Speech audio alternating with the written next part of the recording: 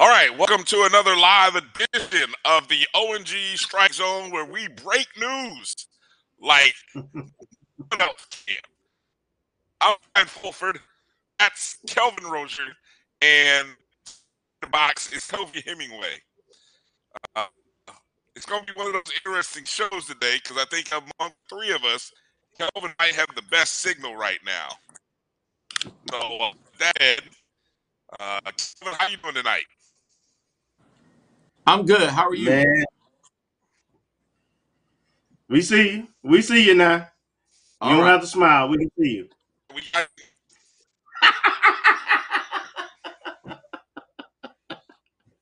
Beautiful, my brother. Beautiful. All right. Hey, Kobe, I don't. Let's go. Go ahead, Brad. Let's see how you doing. You're freezing a little bit. Well, hey, look. Well, I audio, so I'm able to hear. My picture looks like crap. Apparently, I think it takes a minute for my camera to load up and warm up. It looks on time right now. Okay, good. All right. So, good to see you, brothers. Hopefully, everybody's doing well. As I said, welcome everybody to the ONG Strike Zone, where we break news daily, weekly.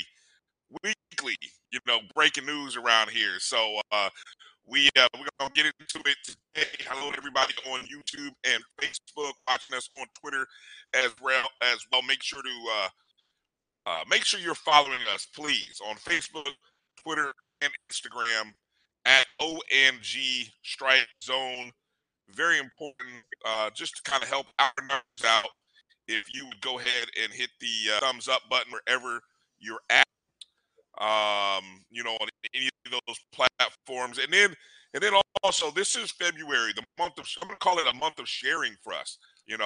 Among being other things, Black History Month and all the other good things. Let a friend, let a Rattler know on your pages, your Facebook pages. Let a friend, let a family member know to come join us, come like the stream, uh, follow us. Whatever it takes, we need to grow our numbers significantly. We have a lot of listeners. Hey, look, Race was buzzing over the past week. Why? Because right here last week, we gave you the full Florida A&M football schedule. And what do you know, as of this evening, it is official. 1 week later, it is official. And so now nobody has to hide from it anymore. And there you go. The full schedule in all its glory, beginning on September 3rd, as we knew, against Jackson State. Weekend to Tampa to take on USF Bulls. Then the first two home games in Tallahassee against Division II, that's Florida. And then the Alabama State Hornets on September 23rd. Then we go on road to Valley, September 30th. That should be an interesting game in the heat of Mississippi. And then we travel to Southern the following week for 7. So after that first run of 6 games, there's a bye week. And then the Rattlers travel out to Houston. We had a great showing in Houston over the past weekend. Shout out to Rattler Nation in Houston, the H-Town, the Houston Alumni Association. Great job out there. So we expect that place to be packed wherever they play the game. Then homecoming, as was previously put out on social media and various other places, homecoming is October 28th. You heard the show. Coach gave some great tips on how you can take advantage of the Tallahassee market. via Airbnb. Okay, that's October 28th. That's homecoming weekend. The following weekend, we travel to Huntsville, Alabama, to take on Alabama A&M Bulldogs. Then the much talked about and exclusively broken right here on the OMG contest the following week, Lincoln University of California, the Division II team, which really is just in their second year of football. I think second or third year. That will end the home schedule on November 11th. And then, of course, the Florida Classic on November 8th. And then, of course, December 2nd is the SWAC championship game. And that is that date there. So, gentlemen, let's react to the schedule. Also, the Investing Champions package was released as well along with the schedule. So we'll talk about that. But let's react instantly. Some of the buzz from the past week. I'll start with you, Kofi, since you were instrumental in breaking that news, which we saw in various places. Your thoughts, the reaction from Rattler Nation, people you talked about, just in general, your on the 2023 football schedule. Well, for me, I think most of Rattler Nation was basically frustrated, about the schedule because we know we have a good team, but given the feedback that came from the NCAA committee, we were hoping that we were going to have an additional opportunity for our we were going to create additional opportunities for our team. As of right now, for the team, there's only one postseason opportunity, and that's going to come down to what happens in September and what happens during the regular season. We can't have any mess ups, any mistakes, because it's going to take the ball out of our hands, and we don't want that. We had two opportunities.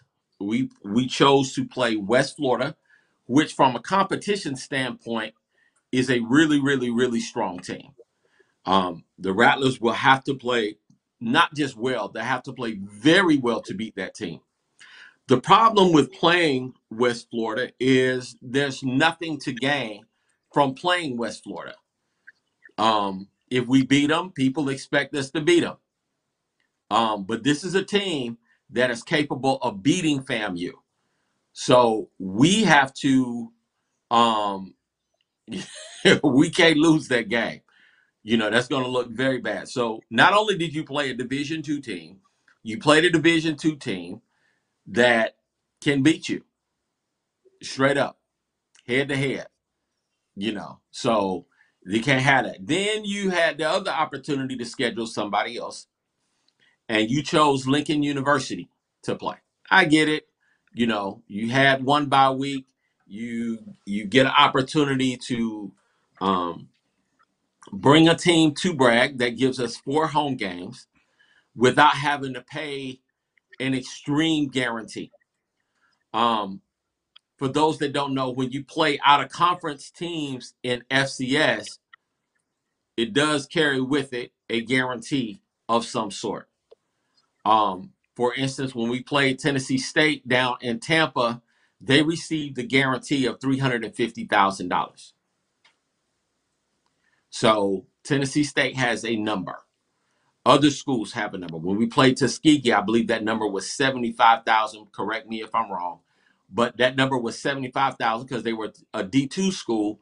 But the brand of Tuskegee does carry some weight. So that's why that brand, the number was $75,000. You play an FCS school like a Mercer or one of those other schools, is going to cost more money, which that could have been an excuse. But I'm not giving anyone necessarily a pass, because you have to bring the team cross country. So that in itself costs money, plus the little guarantee or whatever you were going to give them. While, it should be a solid victory. It should be, I'm going to say an easy victory for FAMU.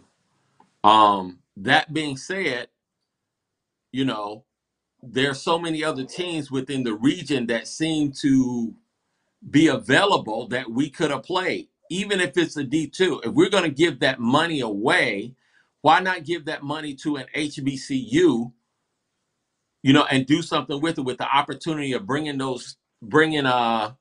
that team to Bragg as a fourth home game. Now here's the challenge for Bragg Nation, not Bragg Nation, not just Bragg Nation, but Rattler Nation. We've never sold more than 6,000 season tickets, you know, and we've taken matters into saying, well, it's who we playing. And by now we should have a clear understanding on the meaning of season tickets. Irregardless of who we play, we need to find a way to support the team. And I put a number out there, 10,000 season tickets. We get 10,000 season tickets. I think that is a plus for our athletic department and for the football program in particular. We should average. We've never averaged at home. And we haven't averaged at home in a long time, let's say over 20,000 people a game. I don't think we've done it. But at least we should set a goal, not just for the team, but also for Rattler Nation, to at least finish second or third, because Jackson State's going to finish first. But if we can be top 3 in attendance, that'll be good, which means we got to find somebody that's going to count the people that's coming in the gate. Just wanted to put that out there because they didn't seem like they could count last year. It seemed like they needed to go to Sesame Street and learn how to count, you know, just getting stuff just all messed up. Get the system right, count the people that come through the gate, give them a number, boost the number, and report the right numbers, people. But that being said, we get 10,000 season tickets. That would really, really, really be a plus. People, the schedule is finalized. Please stop wishing we going to play some. We not. The schedule is finalized. It's out now. It's released by the department. The schedule is finalized.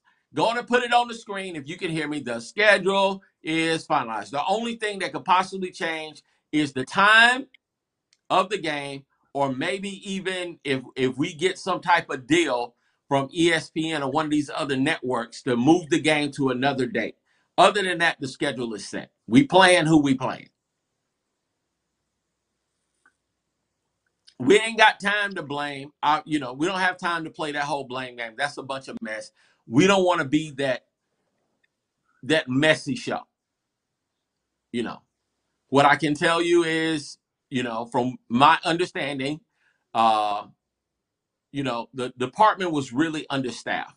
After Gaucher left, there was really only 1 or 2 people in the department to have to do everything. And we saw what happened to compliance. We saw what happened to everything else. That also affects the schedule somewhat. Not giving them a pass, but, it is what it is at this point. So let's make lemonade. Let's make a good meal like we are on CHOP. You make what they give you to make with. And let's make the most out of this by making this a historic season for FAMU and Rattler Nation. And I think we can do that. Well said. Kelvin, what are your thoughts? First of all, I'll get my season ticket package and I'll be in the spot for all the games, home games this year. But in terms of the schedule, I just talk facts.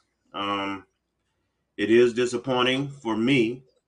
We got 3 out-of-conference games. All of them are PWCs, no HBCUs. I don't mind. I actually advocate playing a PWC, but I wanted it to be a FCS PWC.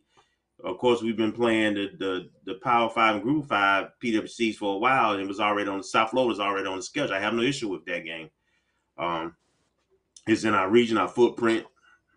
It's a recruiting hotbed for us. We got fan base there. It's a game that we should be competitive in a little bit. So I can deal with that. But we essentially took South Carolina State and the Albany State, Fort Valley State D2 out of the equation. There are regional schools. They're in our footprint. We got history with them. They could use the money if we were going to play a D2, and we have, we were all part of the SIAC at one time. We play those schools a lot. So we gave up our friends for unfamiliarity. And like Kofi said, with two TWC D2s, there's really not a win in it for FAMU. It doesn't do anything for us, but sets us up for ridicule. Like you said, if you win those games, it's good, but you expect to win. If you lose those games, it's an embarrassment.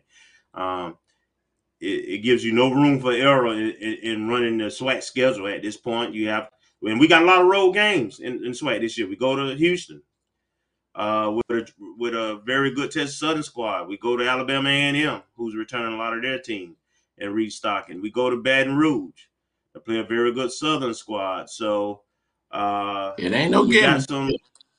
We got some landmines in there, and it would be nice to just have that extra cushion in there for multiple opportunities for postseason. So with that being said, I'm all about strategically putting together schedules. Kobe mentioned about home attendance and some other things. My fear is that it forces some of our fan base, instead of choosing Tallahassee to travel to for home games, because we got two PWCs at home, that they may choose to go to Baton Rouge and Tampa and Miami and Houston instead. So I mean, that's what the schedule does. With that being said, we're anticipated to have a really good team. We'll probably be favored to win the SWAC, and so we need to get behind this team and cheer them on. We need to show up in numbers. Let me clarify a couple of things that I'm seeing here in the chat rooms. I know EA just said that he was watching Dr. Cavill's show yesterday, and let me let everybody know the schedule, the same schedule that we posted last week, and we told everybody that was unofficial. Okay, we were just giving everybody sort of the advance heads up notice that was most likely the schedule as we know it, right? Became official at 6:30 p.m. Eastern time tonight. So the same schedule that we gave you guys last week, it's on FAMUathletics.com, probably being posted on social media. It is official. So yes, as Dr. Cavill and Coach Simmons were talking on last night's show, he couldn't comment on it being official because today hadn't happened. And he was referring to our schedule release, which, like I said, turned out to be correct. So that's a win for us, win for the show. We gave you a heads up. So it is official. Now, the biggest question, look, like Kelvin, you just said it. We ripped other schools. Hell, we ripped teams for playing VUL and other schools. That look, we just gonna have to take the all the stuff that's gonna come with playing two Division II teams at home, non-HBCUs. We just gonna have to take that, Rattler Nation. But at the end of the day, as Coach Simmons' tweet said, with the little image of the Celebration Bowl and the finger pointing down at it, that's the goal. We are all in on the Celebration Bowl. There will be no playoffs if we don't win the SWAC East or the SWAC championship. Well, obviously, if we get to the SWAC championship game, the playoffs will be happening. So it's all about getting to the SWAC championship game and then getting to the Celebration Bowl. There will be no playoffs if we do not achieve our goal in the 8 SWAC games. Okay, that's just how it's going to be this year. Okay, so let's everybody just deal with that. Now, we can talk about the why and all the other stuff about where South Carolina State at and why. I can ask the question, like, I got a big question, like, we had the interim AD Michael Smith in there, and we saw him make other moves. Why wasn't he given or was he given the opportunity to work on this schedule, or was he not? I'm very curious about that. It's just one of my questions. It's not hard to figure out. It ain't rocket science, bro. I know. This ain't rocket science. These are AD Sykes didn't get started till January. Come on, man. AD Sykes didn't get here till January the 4th. She didn't get here till January the 4th. So look, Michael Smith hired 2 people on the eve of her taking the job. Or maybe, let me rephrase that. Maybe their contracts got finally approved, but he obviously hired them before. So why wasn't he given the opportunity to schedule and put the schedule in place to get us an opportunity? He did it. Come on, man. This ain't rocket science. You think President Robinson put the schedule together? No. You think Shante Friday Stroud put the schedule together? No. Okay. So there was one athletic official with the power to pull the strings. And it just is what it is. We don't have time to necessarily I got you. mad. I got you. It just is. I got you. I'm just asking the question that everyone, I'm asking the question that other people in the chat room are asking. Okay, so we can, investing in champions. I saw our good friend Marcus asking some questions. Now, I know the Investing in Champions package, which if you go to that article on FAMUathletics.com at the bottom, scroll all the way down to the bottom of that article, you will see the new Investing in Champions package. And there are a lot of options to include the Florida Classic in what would almost essentially be your 5th home game. If you were to think of your package as a 5 home game package, well, Florida Classic will really be under. 6 if you include the OBC, but the OBC is on there. The OBC is on there. Yes. Okay. So you have an opportunity to add not only the OBC but the Florida Classic as well. Now, I don't know, how does that work? Because if I'm reading these columns correctly, Kelvin, you're an experienced person on these. Explain a little bit how these columns and rows work. If I wanted to get the Orange Blossom Classic and the Florida Classic, what are you seeing there in terms of value? What makes sense? What looks off to you? So essentially, you have 8 tiers of the Investing Champion package, starting at the Green Rattler level, which is the $1,000 level, and you have to go up a tier to add the Orange Blossom Classic tickets, which is at the $1,500 level, and then if you want the and you get the North End Zone also, if you at the next level, Champion level, which is at the $2,500 level. That'll get you 4 Orange Blossom Classic tickets. And then the Florida Classic don't come into the Silver Rattler, which is at the $3,000 level. Here's what I would say.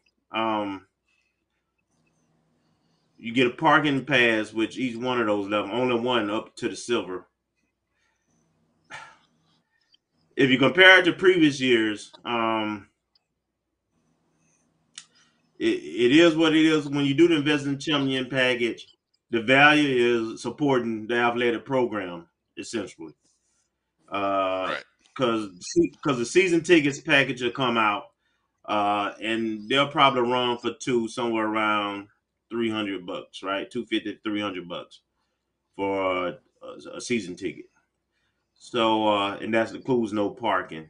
You can also add basketball season ticket package. Look like they kept those packages the same, but it's a la carte. It's an add-on where you get 2 basketball season tickets for $150. You get what they call a full court season tickets, which is basically your 2 tickets plus passes to go eat and drink at a little area for $250. Then they have a $400 where you get 4 basketball tickets and 4 passes to the special area and a reserved parking pass. So those are add-on. Basketball is at least an add-on, which wasn't an option this past season. So that's a good thing. That's a plus. I'd rather for you to hit me at one time than hit me multiple times, So in terms of value, you got 4 home games. 2 of the home games against PWCs, Division twos. It's not attractive at the end of the day. So for some people, it's not attractive. So but you get the Investing Champion package to support the program at the end of the day. So is it there's value at the higher levels, but the purpose is to support the program, and I'll leave it there for now. 1 minute, Kofi, before we got to go to break with our next guest. Go ahead, get your point in there. So basically, I mean, moving on from 2024 schedule is basically already set. Whoa. Sorry. Don't. Let's hold that because you did a great job with talking about 2024, and I don't want that to get lost in this segment. Is there anything you wanted to quickly add about Investing in Champions package? Nah. We good. I mean, let's support the team. Let's support the athletic department and keep it moving. Let's go. Well said. We'll come back to talking about 2024 in the second hour. You did a great breakdown of that. I've seen in a couple places, so I love that. So we'll talk about that on the in the second hour. But coming up on the other side of this break, softball season is starting up this upcoming weekend, and we're talking up next to one of our all-conference players. Nia Morgan will be coming up here on the other side. We're going to talk to her about the start of the season, and we're going to see she was one of the top double hitters, home run hitters, and we're going to see how she's going to double that and match that this upcoming season. So hang in there with us. We come back on the other side with Nia Morgan. You're watching the O&G Strike Zone. Seasoning is for seafood. The tarragon and fennel bring out the natural sweetness in seafood. I also use it in rice dishes, on yams, asparagus, blueberry pancakes, and believe it or not, chocolate chip cookies. Vanilla smoked sea salt adds a salty and savory component to sweet dishes that create a symphony for the tongue.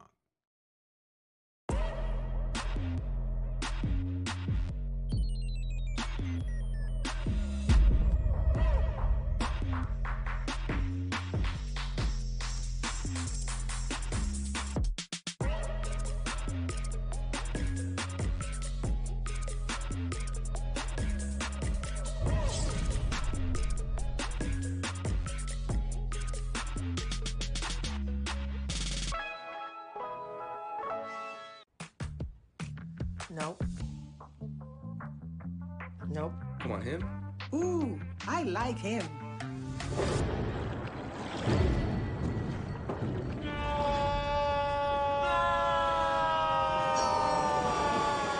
Quick, the quicker picker-upper.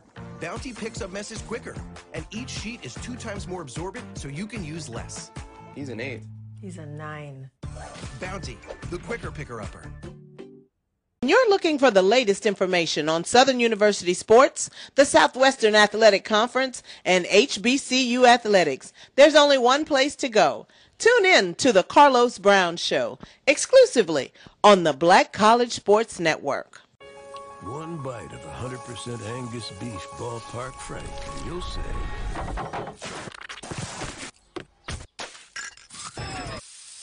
hello, summer. Oh yeah, it's ballpark season. If you think all pads are exactly the same, think again. This is Always Ultra Thins reinvented with the Always Triple Protection System. This pad wicks gushes 90% faster, absorbs even more so you can feel dry, and locks odors in. Rethink your pad for up to 100% leak-free and odor-free comfort with the totally reinvented Always Ultra Thins. This is always like never before.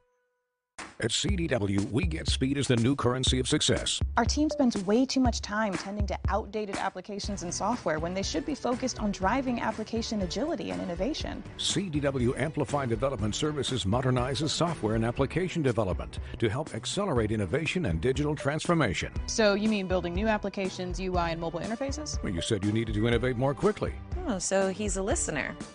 To do more at scale, trust CDW Amplified Development Services.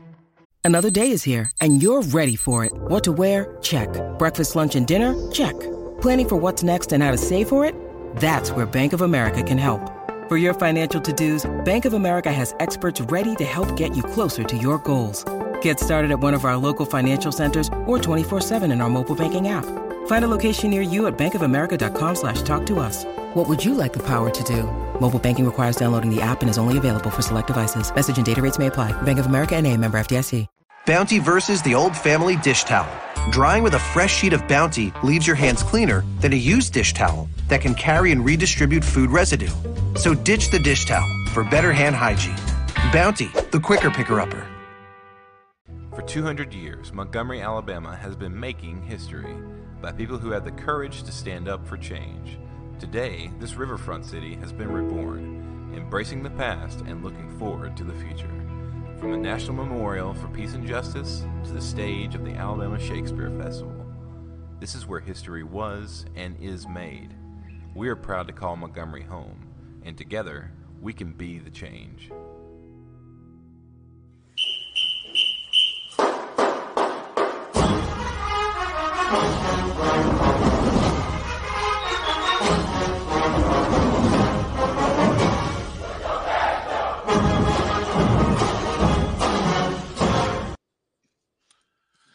All right, welcome back to the O&G Strike Zone. Brian Fulford here. I promise I'm not live from the parking lot or out in Beirut or anywhere. Just having some audio-visual difficulties. That's Kelvin Rozier, Kofi Hemingway. And joining us is our all-SWAC. Let me see if I can get all the accolades up. Led the conference in doubles a year ago. Fifth in RBIs, fifth in home runs. Top 10 slugging percentage. It's the catcher. Played and started in all 48 games last year. Miss Nia Morgan. Nia, welcome to the O&G. Thanks for coming on tonight. How are you doing? I'm good. How are you? We are blessed, and we thank you for coming on the show and talking with us. So, hey, let's get right into it because I know we were just kind of talking offline in the break there. The softball team just had their fan day experience on Saturday. Let's start by just telling us how that went. Kind of update us because last week we had Coach Patterson on telling us about it. So we get you on to kind of tell us after the event how it went. It went really good. We ended up having a lot more fans than we expected to have, which is good. We signed a bunch of papers. We saw little kids, got to interact with them, which was really good. FAMU DRS ended up coming. We're trying to bridge the gap between us and them so that we can go to more of their softball games and they can come to ours. Right. I know Coach talked about that being something she was really pushing hard. How do you talk a little bit about the relationship of just reaching back to younger athletes and maybe relate that to influences in your life that brought you or that inspired you to want to play softball? So as far as being able to reach out to younger athletes and things like that, I know that it is very important for young female African-American athletes to realize that there are people doing things that they want to do when they get older now that are African-American and did go through all the hardships younger. So. Right. All right. So before I turn it over to my guys here, let's start with a little bit of your background. You're from Jacksonville, correct? Tell us a little bit about how you found your way to to FAMU. I know originally you were at a different school. What was it that attracted you to FAMU? How and why did you end up getting to FAMU? So my dad is actually an alumnus of FAMU, which kind of drew me there after I realized that it was time for me to leave Stetson. So my dad has actually been trying to get me to FAMU since I started playing ball, but I had to go experience other things first to realize this is where I needed to be. So That's all right. That's all right. It happens sometime. It takes time. Kelvin, go ahead there. So the season is getting ready to start. I'm looking at the preseason prediction order of finish for the East Division, and they have FAMU at 4th with Alabama State, Jackson State, and Bethune ahead of us. Just talk about your goals personally for this year, this season, and if there are any, and what the team goals are. For me personally, my goals are to just do better. I didn't have the season I wanted to have last year in regards to like my batting average and my fielding percentage. So that for me is just trying to hone in on what I need to do as a player to get to the standard that I hold myself to. In regards to the team, we just want to be SWAC champions. That's really all it is. It's either we do it or we do it. So okay, the follow up to that is the follow up to that is how do you feel about the squad that we fielding this year? How are we coming along? Good, actually, really good. We have a bunch of good athletes on our team, which is very good. We have a lot of girls that are coachable, which is also very good, and many girls that can play a couple positions. So that's pretty good. Awesome. Go ahead, Kofi. Well, I'm excited. Tell me about your off-season training. Like when you're not practicing with the team, what are some of the things that you do to make sure that you are in top form going into preseason camp? Me personally, I just hit a lot. So like I'll go, even if it's at 10 p.m., I'll go to the field, I'll hit some balls off the tee. I have a friend that comes with me. She'll throw front toss and we'll just throw front toss to each other. For me, fielding, I wouldn't say it's not a problem, but it's not something that is very detrimental to my game. Hitting is really where it's at. So I just try to hit a lot in the off season, try to perfect some things that I may think I struggle with. Awesome. And talk about fielding. You are a catcher, even though you played a little bit of third base. What did you start? And I don't know this because I couldn't find this in the stats. How much of the game? Now you played and started in all 48. What did you play all catcher in those, or what percentage did you play between catcher and infield? I kind of split half and half. I probably played more like 65% catcher, but I did split it between third base and catcher for most of the time. Yeah, that's pretty much it. But I did catch a lot towards the end of the season when we got into more conference games. So when Friday rolls around, 11 a.m. I think is that first game, or are you behind the plate, or are you on the hot corner? Where will you be starting?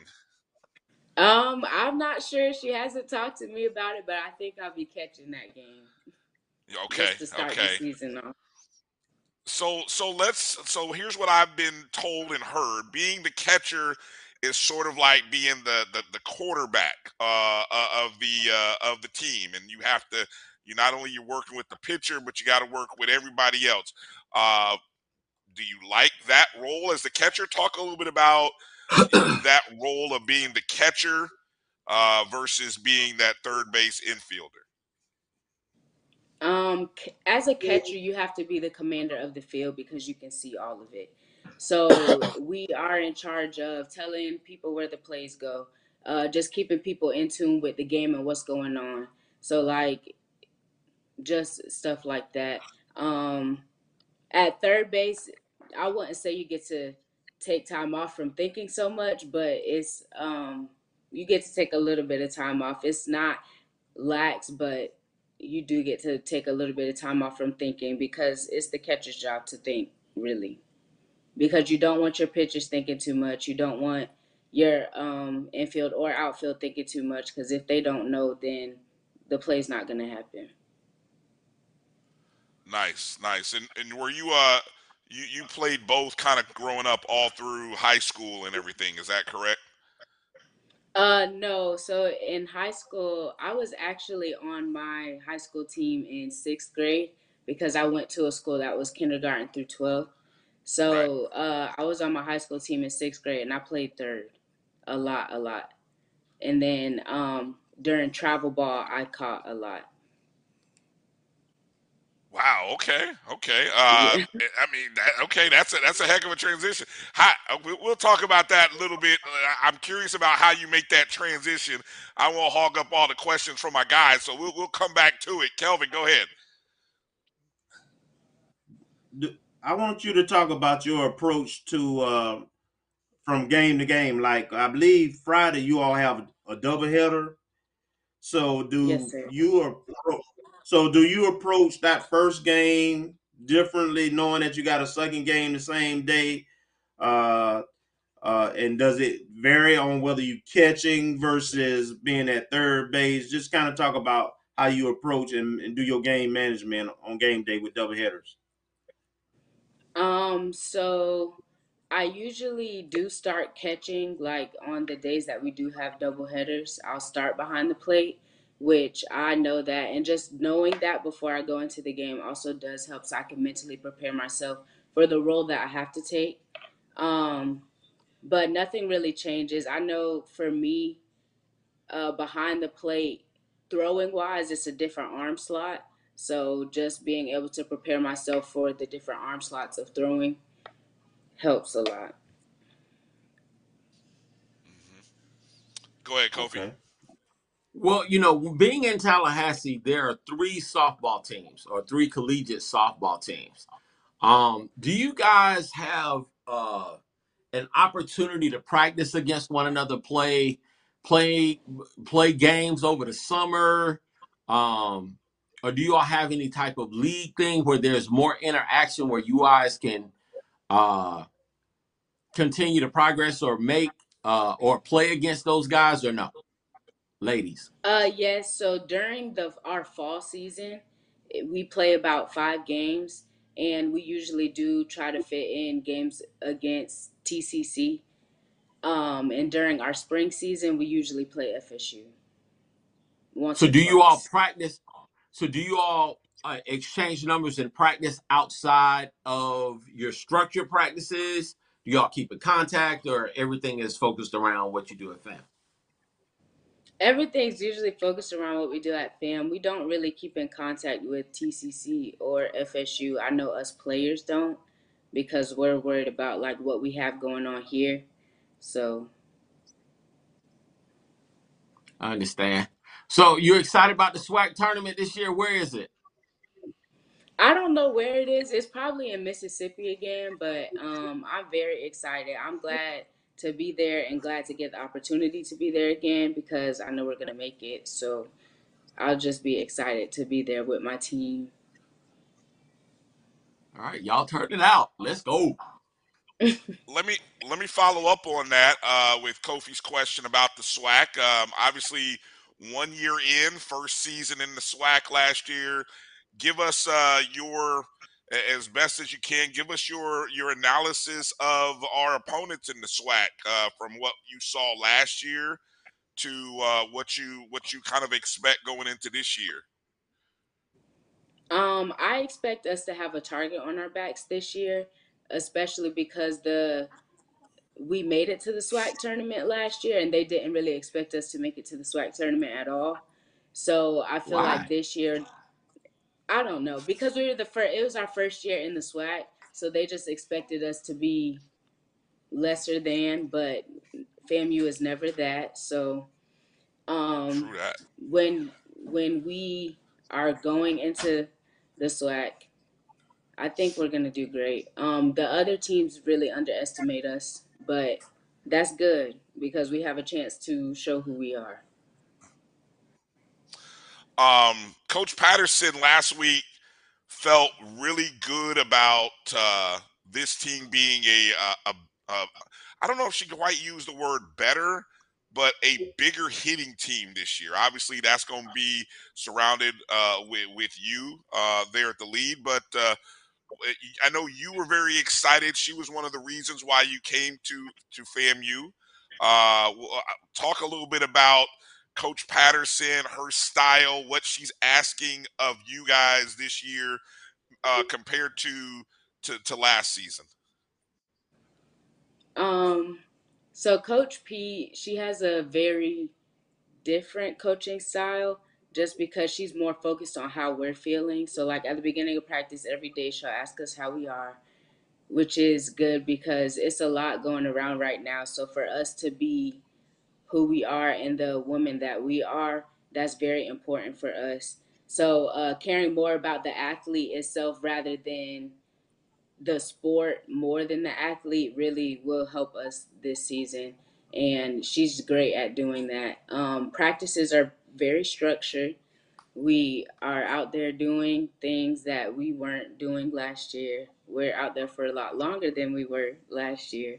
So I think that will help with endurance wise when we get to gameplay.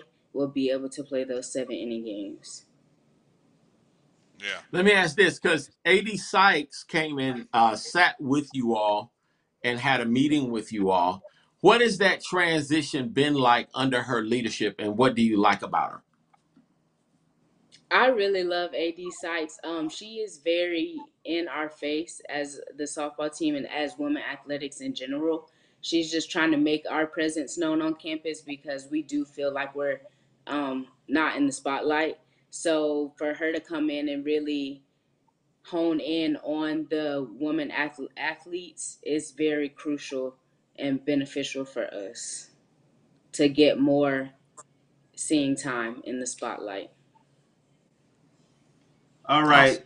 And looking at the roster, y'all have 11 seniors. So Yes.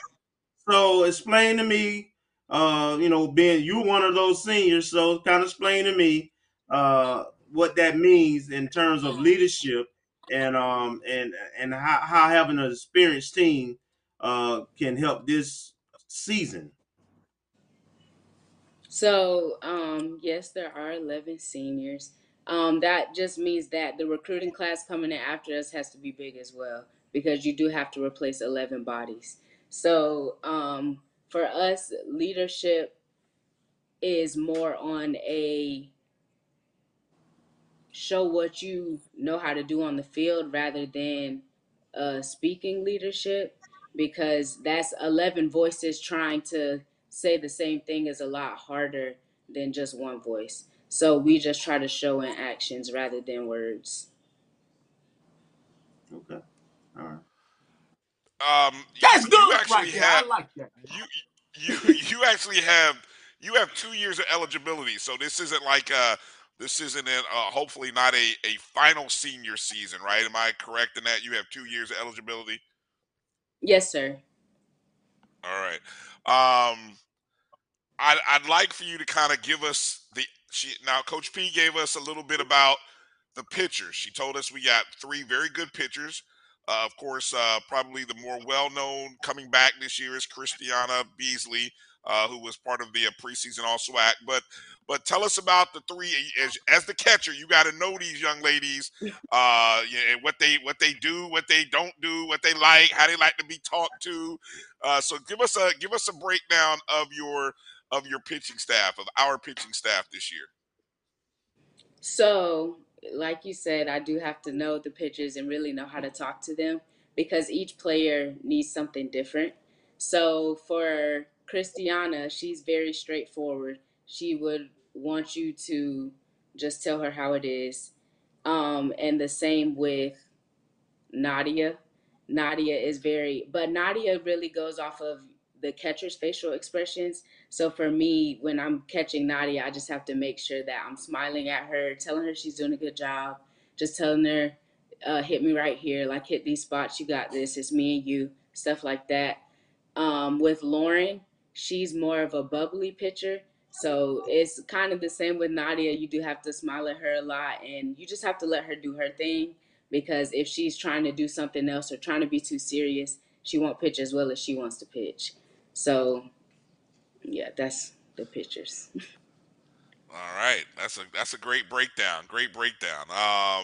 And I know we as fans, is there anything that we as fans need to be aware of when we come to the crowd? I mean, who on the staff feeds off the juice from the crowd? The whole team. We love All when the right. crowd is involved in our chants, our cheers, when they're trying to talk at the other team. We love that kind of stuff, because that's more people on our side. So tell me of the fan bases in the SWAC, and be honest, we can take criticism and everything. Which one was the most exciting and intimidating crowd that you all saw in the SWAC last year? If it's us, it's us. If it's not, let us know so we can step up. Most intimidating. Mississippi Valley State. They were probably the most. They had when we went there, they had a lot I can see that at their games. They had a bunch of student athletes. They had a bunch of parents just talking trash to us, stuff like that. So that was probably like the most intimidating crowd in the SWAC that I've been around. What? You know, after our good friend, hey, you know, can you imagine a whole crowd of people like that just talking and boy, look. Jesus. Did they have the smell of fried catfish? Did they have the smell of fried catfish up in there though? No. Could you smell the fish? You couldn't smell the fish. No. What about no grits fish, no ribs, no tailgate? They was just straight in y'all face, calling y'all up every name except a child of God. Yes. Okay. Jesus. Wow, right. That's a shock. Okay. Yeah, that is a shock. That is a shock. Naya, before we let you go, we got to ask about the stroll. We waited until the end. You got to tell us, because, you know, that's one of the things that, you know, the softball program has gotten, besides its good play, a lot of for the stroll. So kind of give. Now, I don't imagine you had a lot of strolls that y'all did at Stetson, right? There weren't a lot of strolls. No. Okay, yeah. We didn't have any at all. Yeah, so talk a little bit about the strolls. Who's the stroll leader? Or I might not be saying that right. You know, I didn't pledge or nothing like that, so I don't know anything about strolling. But give us a breakdown of the strolls, the softball strolls. Well, really, so last year when I came is when we tried to implement it back into the program, because it was there when some of my teammates' sisters were on the team. So that's when we tried to implement it back into the program. I usually am the point of the stroll, and then we just go from there. Oh, so you're the point. Yeah. Oh, okay, okay. And is it one particular song that we try to work off of? Are you working on other songs, other strolls? Give us a little background on that. So the song that we stroll to is "Wipe Me Down." But we're trying to get another stroll to another song. We just haven't really had time to sit and think of what moves we want to go in the stroll. So that is TBA, but it might be coming this season. Right. Now, Kelvin has already agreed to come learn a stroll whenever y'all ready. he promises to come learn. I'm putting you out there, Kelvin. So I'm down. I know. We you know, and Kofi might even come join in too. Kofi's got some moves, so we're down for it. And I gotta say, you guys do have some great chants. I get a chill up my spine. Whoever did who let the dogs out chant, I gotta record that, because that chant was like That was vicious. Y'all did that against Jackson State, and them little Tigers, they pulled up in a little corner, and y'all shook them. Y'all, I'm not gonna lie. I was at that game. That chant started, and I just watched their whole clubhouse, and they were like, "Oh my God, what are they doing?" And it just, y'all really shook them that day. So I think we won that one too. So, all right. So hey, Naya, I'm gonna give you the last word. Anybody you want to shout out? I think your dad is in the chat room. He's been in the chat room chatting it up with everybody. What's up, Dad? What up, Rattler? So any shout outs you want to give, anything you want to tell us? I'm going to give you the last word, Naya. I think you guys should really come and support us this year. Everybody that is listening in, because we really need the support and we thrive off the crowd. So that is very important for us. And I want to shout out my dad. Hey, Dad. And my mom, if she's watching. Aww. Hey, Mom. And then I want to shout out Josh, our camera guy and social media networking guy, and my best friend, Janaea. All right. Let's go. All righty. Rattler Nation in Georgia, Rattler Nation in Macon, Georgia, Atlanta. This weekend, the season begins. We're playing 5 games in the Macon tournament beginning Friday afternoon against Jacksonville State, 3 p.m. Eastern. Then we have a night game against Mercer, the host school, at 8 p.m. Then we get a take on Hampton. I know that'll be an exciting one. We get a chance. What was the young lady's name who pitched in the Little League World Series? She's still playing with Hampton. I can't even remember her name, but we play Hampton at 11:30 on Saturday, Army on Sunday, and University of Buffalo on Sunday. So a great weekend, great opportunity to come out to Mercer University in Macon, Georgia, support the Lady Rattlers, come see 1, 2, go see all 5 games this weekend, and look out for Naya, hitting some bombs, some doubles, catching it up. I'm sure there's going to be a great weekend. We're excited for you guys, Naya, because Coach P, she got us excited. I mean, look, we got a big expectation for you guys, and I know you guys do too. So we wish you much success this year, good health, and we look forward to meeting you in person and watching you all play. All right. Thank you. Wipe it down. There it is. There we go.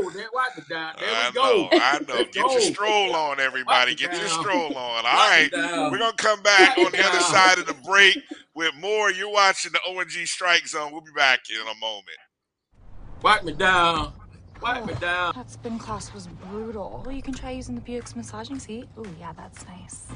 Can I use Apple CarPlay to put some music on? Sure. It's wireless. Pick something we all like. Okay, hold on. What's your Buick's Wi-Fi password? Buick Envision 2021. Oh, you should pick something stronger. That's really predictable. That's a really tight spot. Don't worry. I used to hate parallel parking. Me too. Hey.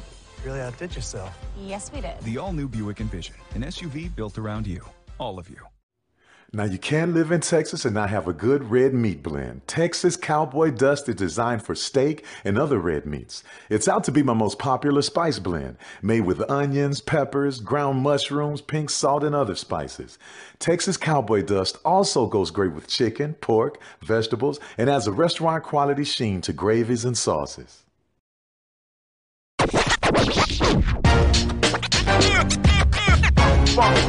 It's like a loop machine. All around town, people trying to get down. Vanilla smoked sea salt seasoning is for seafood. The tarragon and fennel bring out the natural sweetness in seafood. I also use it in rice dishes, on yams, asparagus, blueberry pancakes, and believe it or not, chocolate chip cookies. Vanilla smoked sea salt adds a salty and savory component to sweet dishes that create a symphony for the tongue.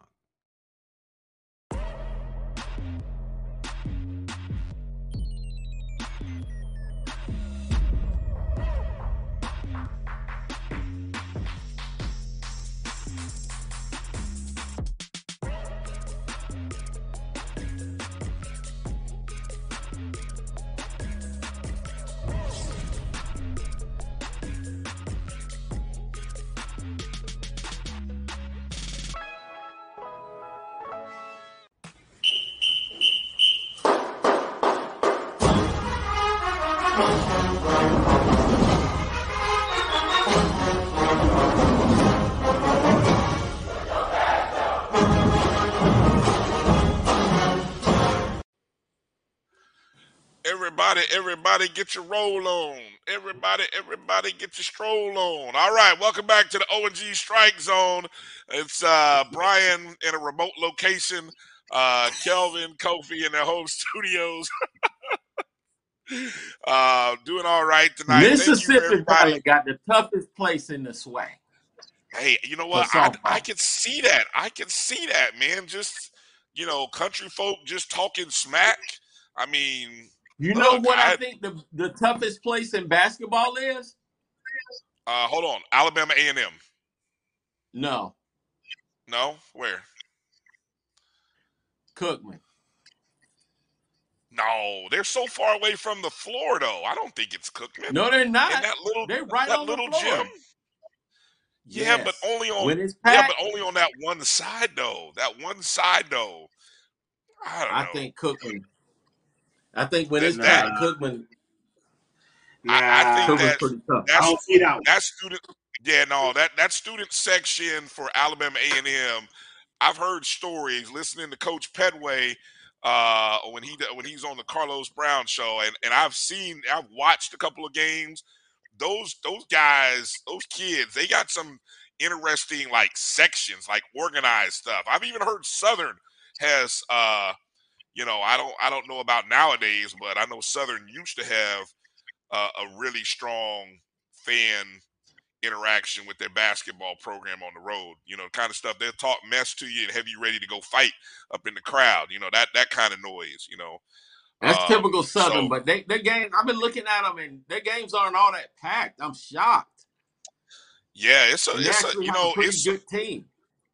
There are some beautiful arenas. I mean, again, we're in one, but there are some beautiful arenas in the SWAC that really go that don't go as filled as I really wish they would. Like every time I watch a Southern or even a Prairie, and I'm probably speaking ill of the dead, but I mean they just don't look like they're very crowded. I mean, maybe they probably fill 50-60%, but those gyms, those arenas, man, they should be 80-90%.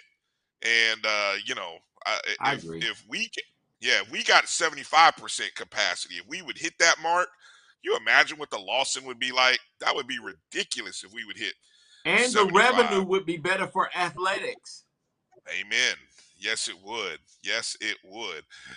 Make sure you guys are following us Facebook, Twitter, and Instagram at O&G Strike Zone. Also, download the Jericho Broadcast Network's app on the Google Play and Apple App Store. Just search My JBN, My BCSN. Hit the thumbs up. If you're watching the show right now on YouTube or Facebook, hit the thumbs up button. Make sure you're subscribed to us and go ahead and share. So what we're going to do is this segment, we're going to open it up live. This is what we call the mailbag portion. We haven't done one of these in a while, but we think we've got the phone lines ready to roll. So we're going to open it up to Rattler Nation. Anybody that wants to give us a call and share some thoughts. Open segment. Any thoughts on anything? Give you about a couple minutes to talk. We're not going to let you get on here and talk for 5-10 minutes because we don't have that kind of time. So, when we come to you, give us your name, tell us where you're from, and get in and out. Quick comments, and we'll go from there. All right, here's the number. And if one of you guys are able to type it up into the chats, that'd be great. The phone number is 678-383-7623. Again, that's 678-383-7623. Producer Roy, phone lines he'll be checking them out, ready for them as they come in. So if anybody wants to call in, get it off your chest. Now, let us know. Do you like the schedule? Why don't you like the schedule? Are you going to be purchasing your tickets, your season tickets, investing in champions? What do you think of basketball right now? Obviously, we had the big 2-game sweep at Texas Southern. That's big. Unfortunately, the loss for the men. Here we go. First caller of the night. Let's kind of find out who we got on the line talking with us. Hello, caller. What's your name and where you from? Hello, caller. What's your name? Where you from? Next. They hung up. Oh, they actually hung up. All right. So I guess they were just trying to see, does it actually work? So again, that's 678-383-7623. Mr. Morgan was there. Corinthia Morgan. Hey, man, your daughter, excellent interview. We're looking forward to following. Thank you for coming on.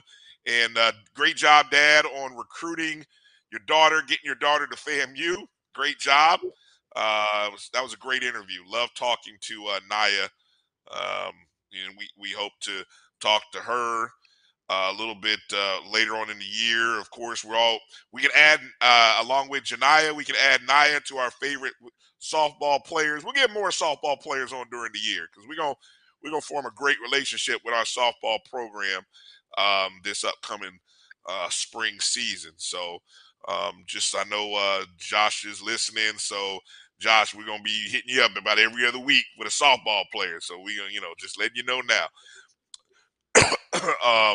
So again, while we're waiting on the phone calls, did you guys put the number out there in the chat room?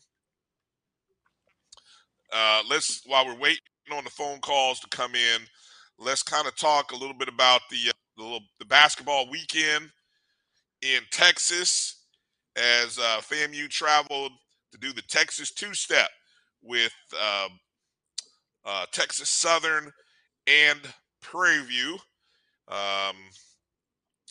Those of you who caught the show on Sunday realize that I unfortunately lost a bet with Dr. Cavill on that Prairie View men's game.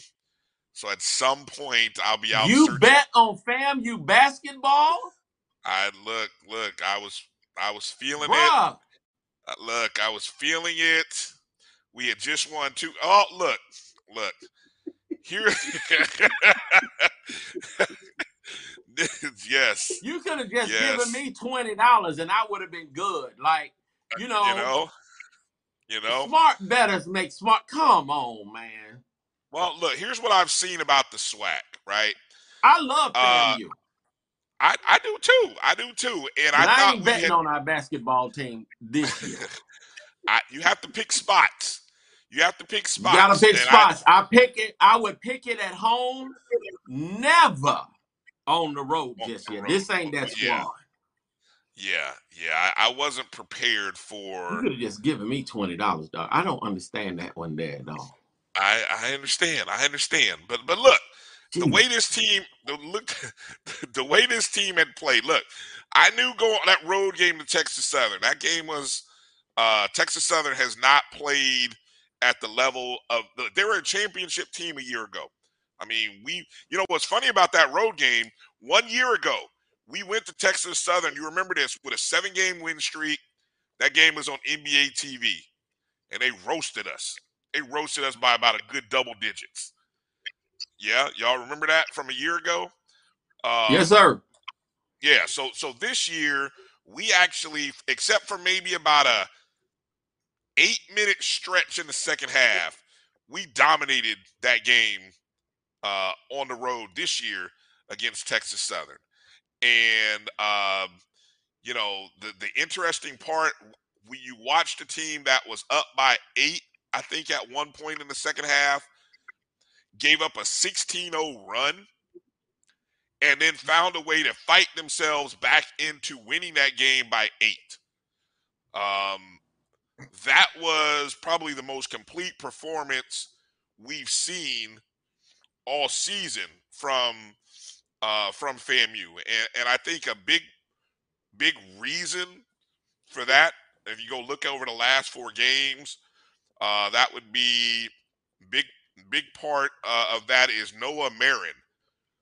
Noah Marin, who is a grad student, transfer from Brown, a 6'5" guard. He's number 15. The last 4 games, he scored 15, 15, 20, 20 and 10 is actually what he had against Texas Southern. And then he had 14. Even in the 30-point loss to Prairie View, he still had 14. So he's been playing about 30 minutes a game over that stretch. And we are actually looking like a better team. I mean, look, we were 2-2 in that stretch, if I'm not mistaken. Obviously, we had the 2-game win streak.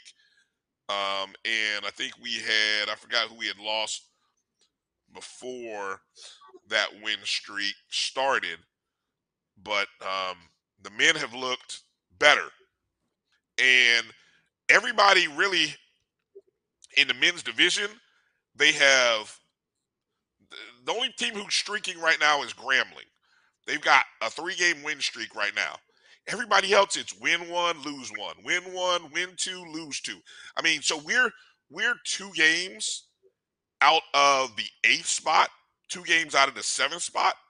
Bro, this weekend and next weekend, we could be right back in the tournament, which is where you say you want us to be, right, Kofi? You sound like you have hope. You sound like you have hope. My God. Hope. I do have hope. Hey, we got another caller on the show. Hey, caller, what's your name? Where you from? Yeah, Dwayne, Jacksonville. All right, Dwayne. How you doing, man? What up? Hey, what's up, KR? Hey, what's up, Kofi? Right, hey. Hey, so anyway, yeah, no, I am not crazy about the schedule. I would have loved to play, for us to have played A&T, Sanford, one of those type schools. That would have, really been a good kind of situation for us, especially since we think we're going to be really good this year. But it kind of is what it is. But I really do wish we would have played a more competitive schedule. And like KR was saying, I wish we would have not played, all the PWIs. Sweet, let me ask you a question. Sweet. Do you want to go to the Celebration Bowl or the playoffs? No, I mean, given the option, because the Celebration Bowl is tied with money, then yeah, I prefer to go to the Celebration Bowl. But given the option, I would probably say I'd probably select the playoffs, just because I think the kids want to play the best against the best, and I think it helps it helps us with our name, but then it helps the kids with their draft, selection. At least that's my opinion. Dude, all right. All right. I mean, I respect that, but I'm just wondering. We always talk about the kids. I don't know. I don't know if I'm hearing, and you guys tell me wrong. You tell me otherwise. I don't know if I'm hearing guys having this same debate that we have, playoffs versus Celebration Bowl. I think the kids just want to play in the best opportunity, in the best place. And they're doing a lot for the Celebration Bowl. Those kids get a great bowl experience in the Celebration Bowl. You go to the playoffs, you get that one game somewhere, and then you got another game somewhere. There's no bells and whistles. You don't get a bowl experience. You know what I'm saying? Right. Yeah, you got to go ahead. But I think the situation comes back to when you come and you're measuring yourself against a higher brand, at least in the NFL the recruiters site, the scout sites, that you're measuring yourself against a higher brand of competition. And I think, like Coach was saying the other day, all the kids, when they come in, they want to go to the NFL. That's what they talk about. And I do remember that excitement back in the Billy Joe days when we were going to the playoffs and actually beating people. Yeah, it was. I mean, I'm still mad at Quinn Gray today for throwing that interception. Oh boy. All right, sweet. All right, we appreciate the call. Thank you, man. Thank you. enjoy the show, guys. Appreciate you calling. Hey, look, Kelvin, I don't know, man. I'm telling you, I don't think these kids. I think these kids. Look, Isaiah Land was rated as the third best player by Pro Football Focus at the Reese Senior Bowl. I mean, he played in one playoff game as a junior. I mean, if you got the talent, they gonna find you. He showcased what he did during the regular season. I mean, Jacoby Durant played in the Celebration Bowl and he got drafted. Exactly, and is playing exactly. well. Exactly. But he got drafted. But let's not mix things. You know, I don't think it's a either or type deal. Both of them are paths.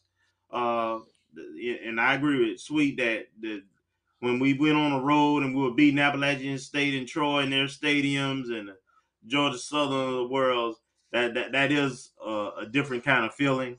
But that was a different competition. Yes.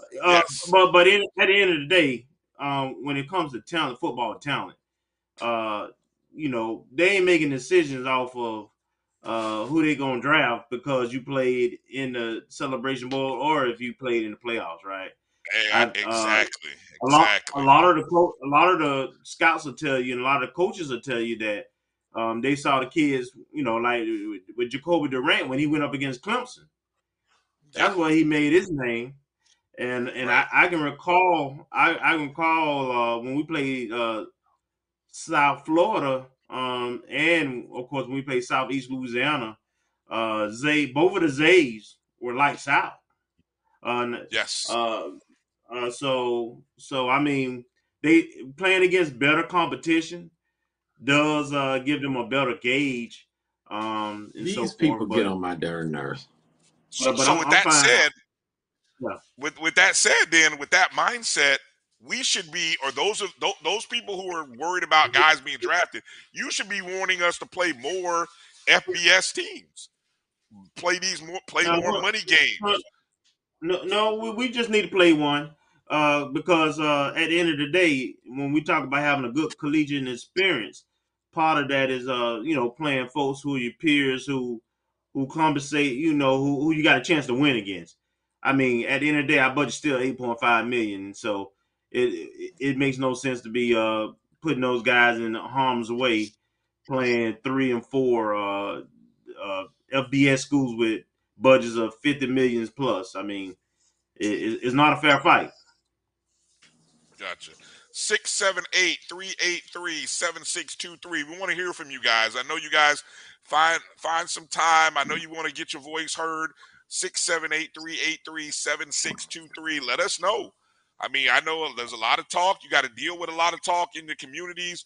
We're gonna have to eat the humble pie, as somebody said in the chat room this year with our schedule.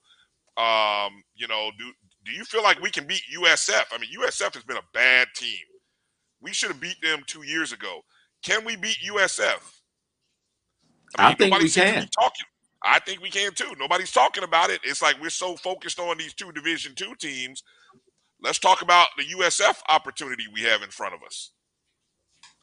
Rattlers we always think we got opportunity to win, especially when it comes to football. That's just our MO. But when the reality is, the truth is, a lot of things have to go right when you trying to pull off upset. Can't turn the ball over. You have to win time of possession. When you do get the ball in the red zones, you have to score.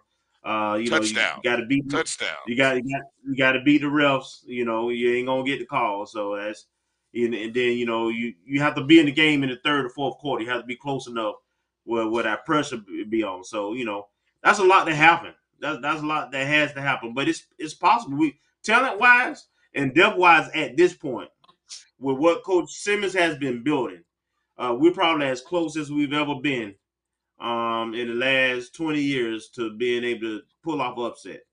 So again, it's possible, but yeah, but I still want to say a a lot of that has to do with being in those type of games. How do you win the big game?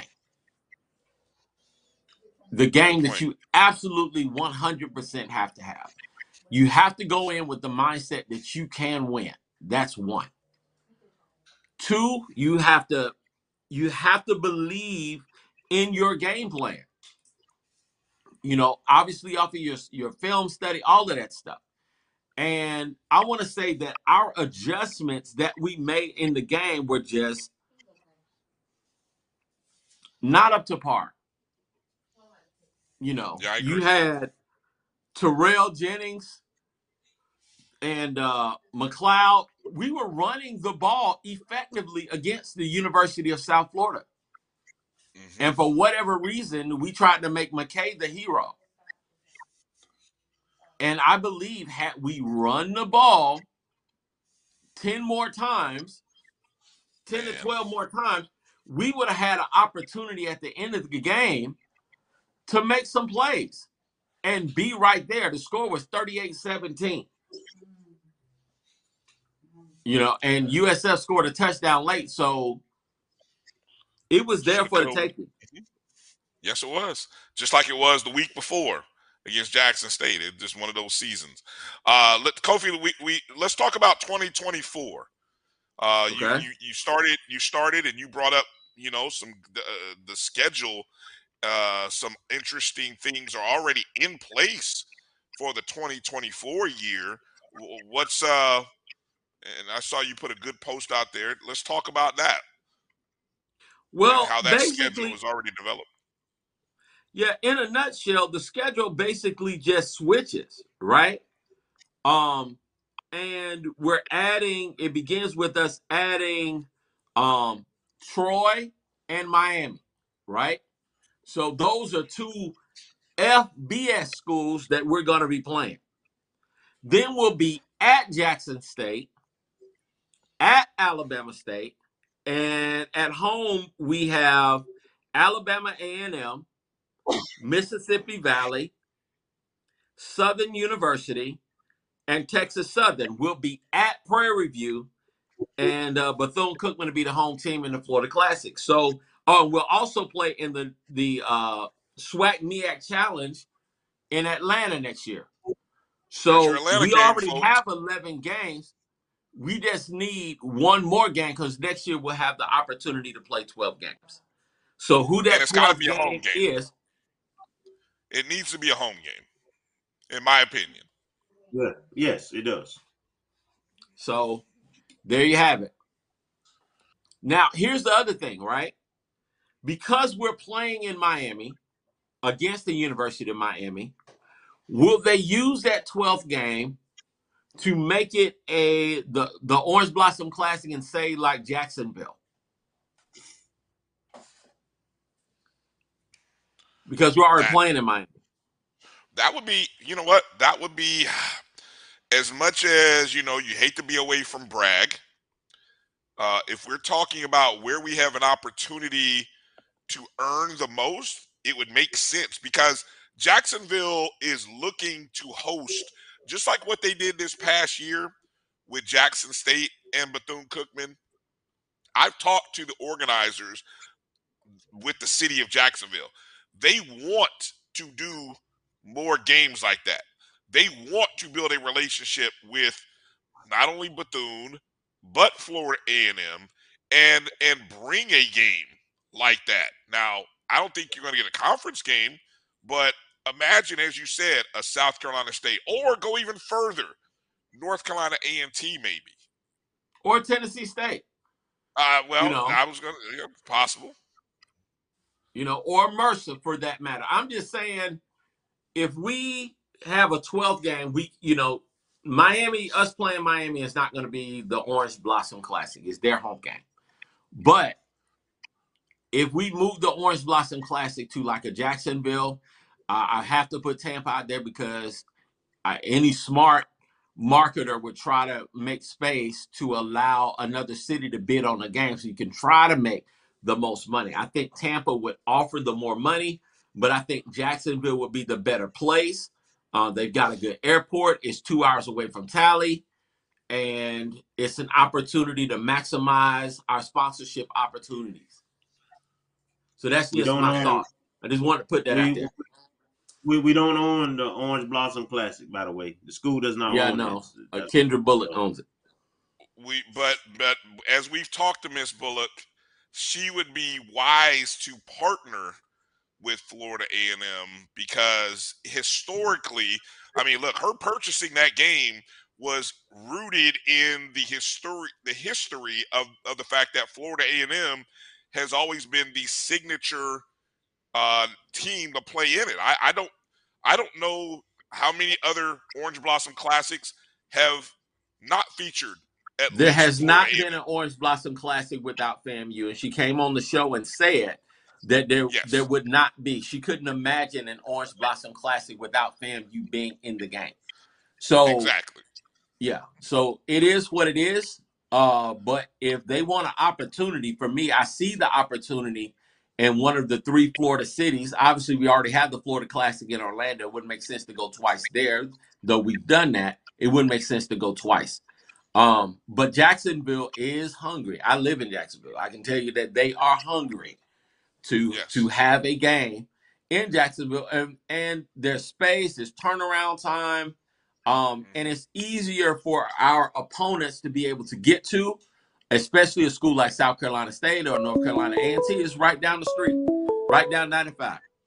All right, we got another caller here before we take a break. Hey, caller, do me a favor. Turn down your either your computer or hit mute there. What's your name? What's your name? Where are you calling from? Hi, this is your moderator tonight, Dr. Wilson, Dr. Lori. Lori! Hey, how you doing, Dr. Lori? I am good. I decided to call in because I want y'all to get some more people to call and talk. So I'm going to talk about what I feel about the schedule. I'm very disappointed. But let me just say this. I do understand the assignment. And the assignment is that we have some very good players. I mean, some good ones. And we have to understand we're in the SWAC, and we all should be tired of losing the Celebration Bowl. This is FAMU's time to finally go and win this Celebration Bowl. That is the assignment. So we got to win because I'm tired of these MEAC folks talking about us and saying, y'all need to come on back because the SWAC is whack. So we need to concentrate on making sure that FAMU gets there to the Celebration Bowl and win it this time. 2 years that the SWAC hasn't won it.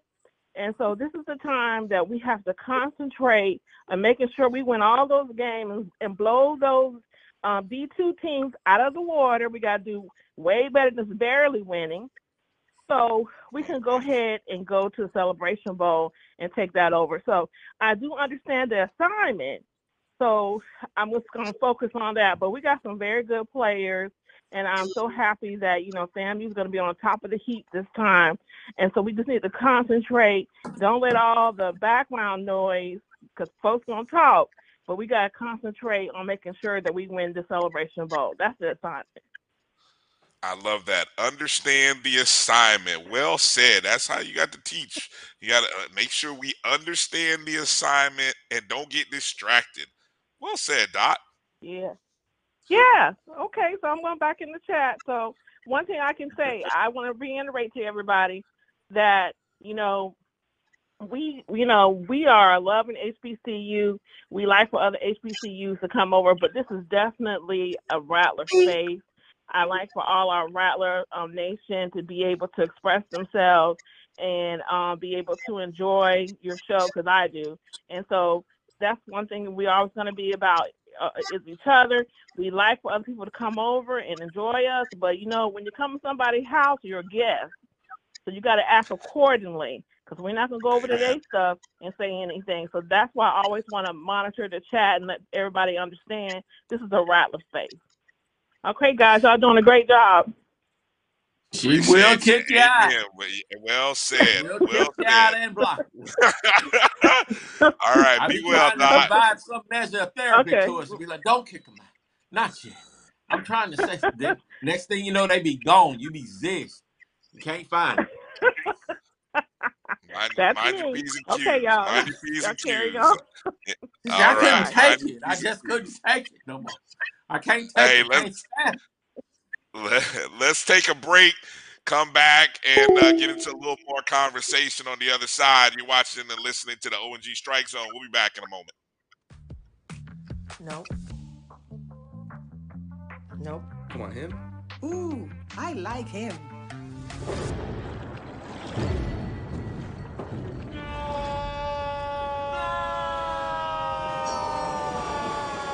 Quick, the quicker picker-upper. Bounty picks up messes quicker, and each sheet is 2 times more absorbent, so you can use less. He's an 8. He's a 9. Bounty, the quicker picker-upper. When you're looking for the latest information on Southern University sports, the Southwestern Athletic Conference, and HBCU athletics, there's only one place to go. Tune in to the Carlos Brown Show, exclusively on the Black College Sports Network. One bite of 100% Angus beef ballpark frank, and you'll say,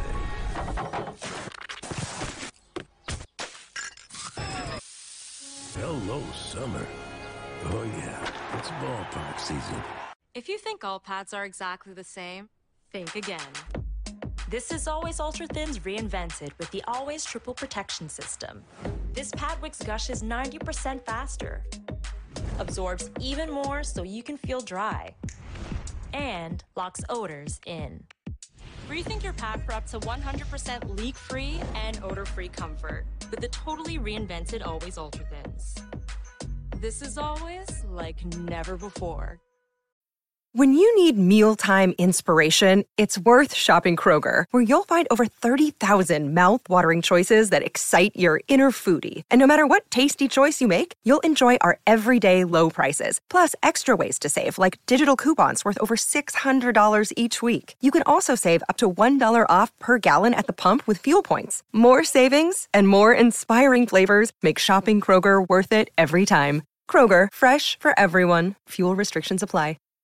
At CDW, we get speed as the new currency of success. Our team spends way too much time tending to outdated applications and software when they should be focused on driving application agility and innovation. CDW Amplified Development Services modernizes software and application development to help accelerate innovation and digital transformation. So you mean building new applications, UI, and mobile interfaces? Well, you said you needed to innovate more quickly. Oh, so he's a listener. To do more at scale, trust CDW Amplified Development Services. Bounty versus the old family dish towel.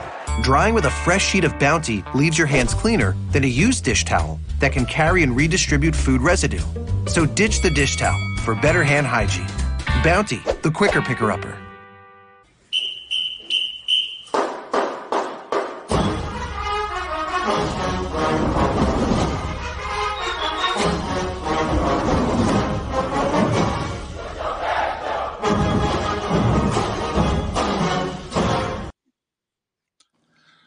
Welcome back to the O&G Strike Zone. Brian, Kelvin, and Kofi.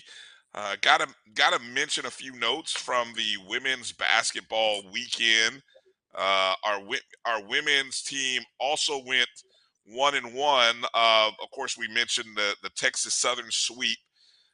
Then they played against Prairie View on Monday. Lost by 2 points. 2 points. A game that they had a bad third quarter. You had a tie game at halftime. Got down 20, gave up 21 points, only scored 12. So you're down by what is the math on that? 9 or 8 points in the 9 points. You're down 9 go at the end of the third. We fought back and got it all the way down to about a 1 or 2 point ball game, but didn't have enough to kind of close that game out with a win.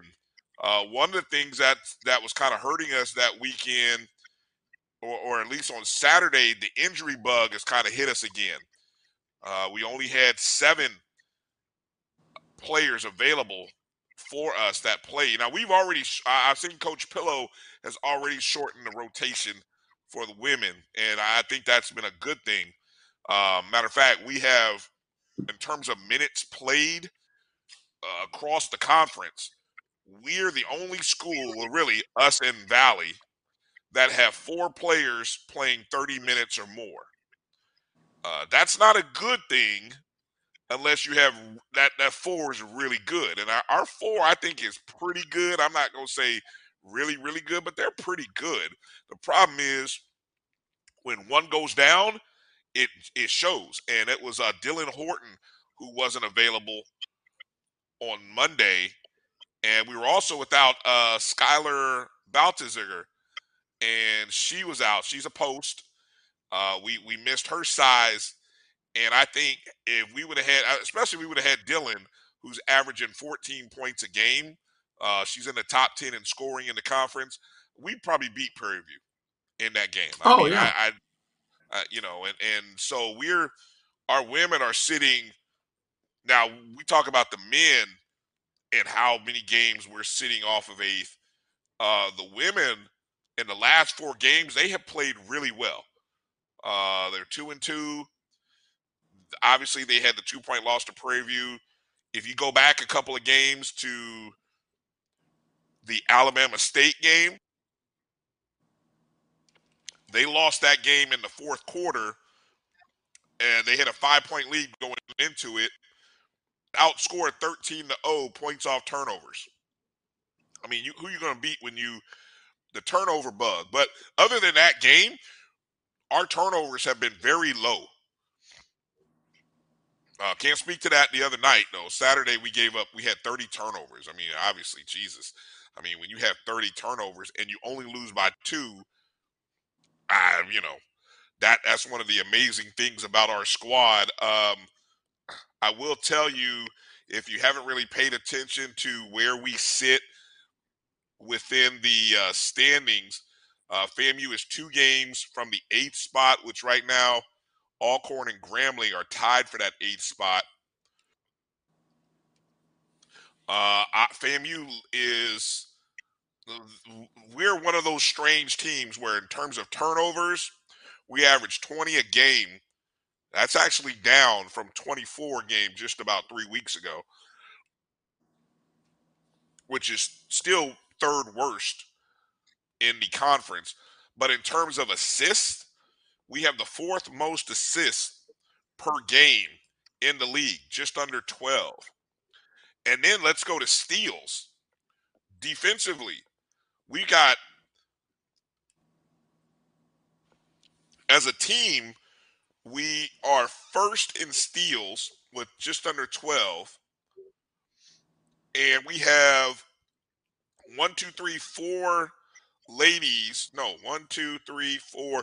5 in the top 15, 3 in the top 10, averaging just about 2 steals a game, and then the other 2 right at 1.7, 1.6.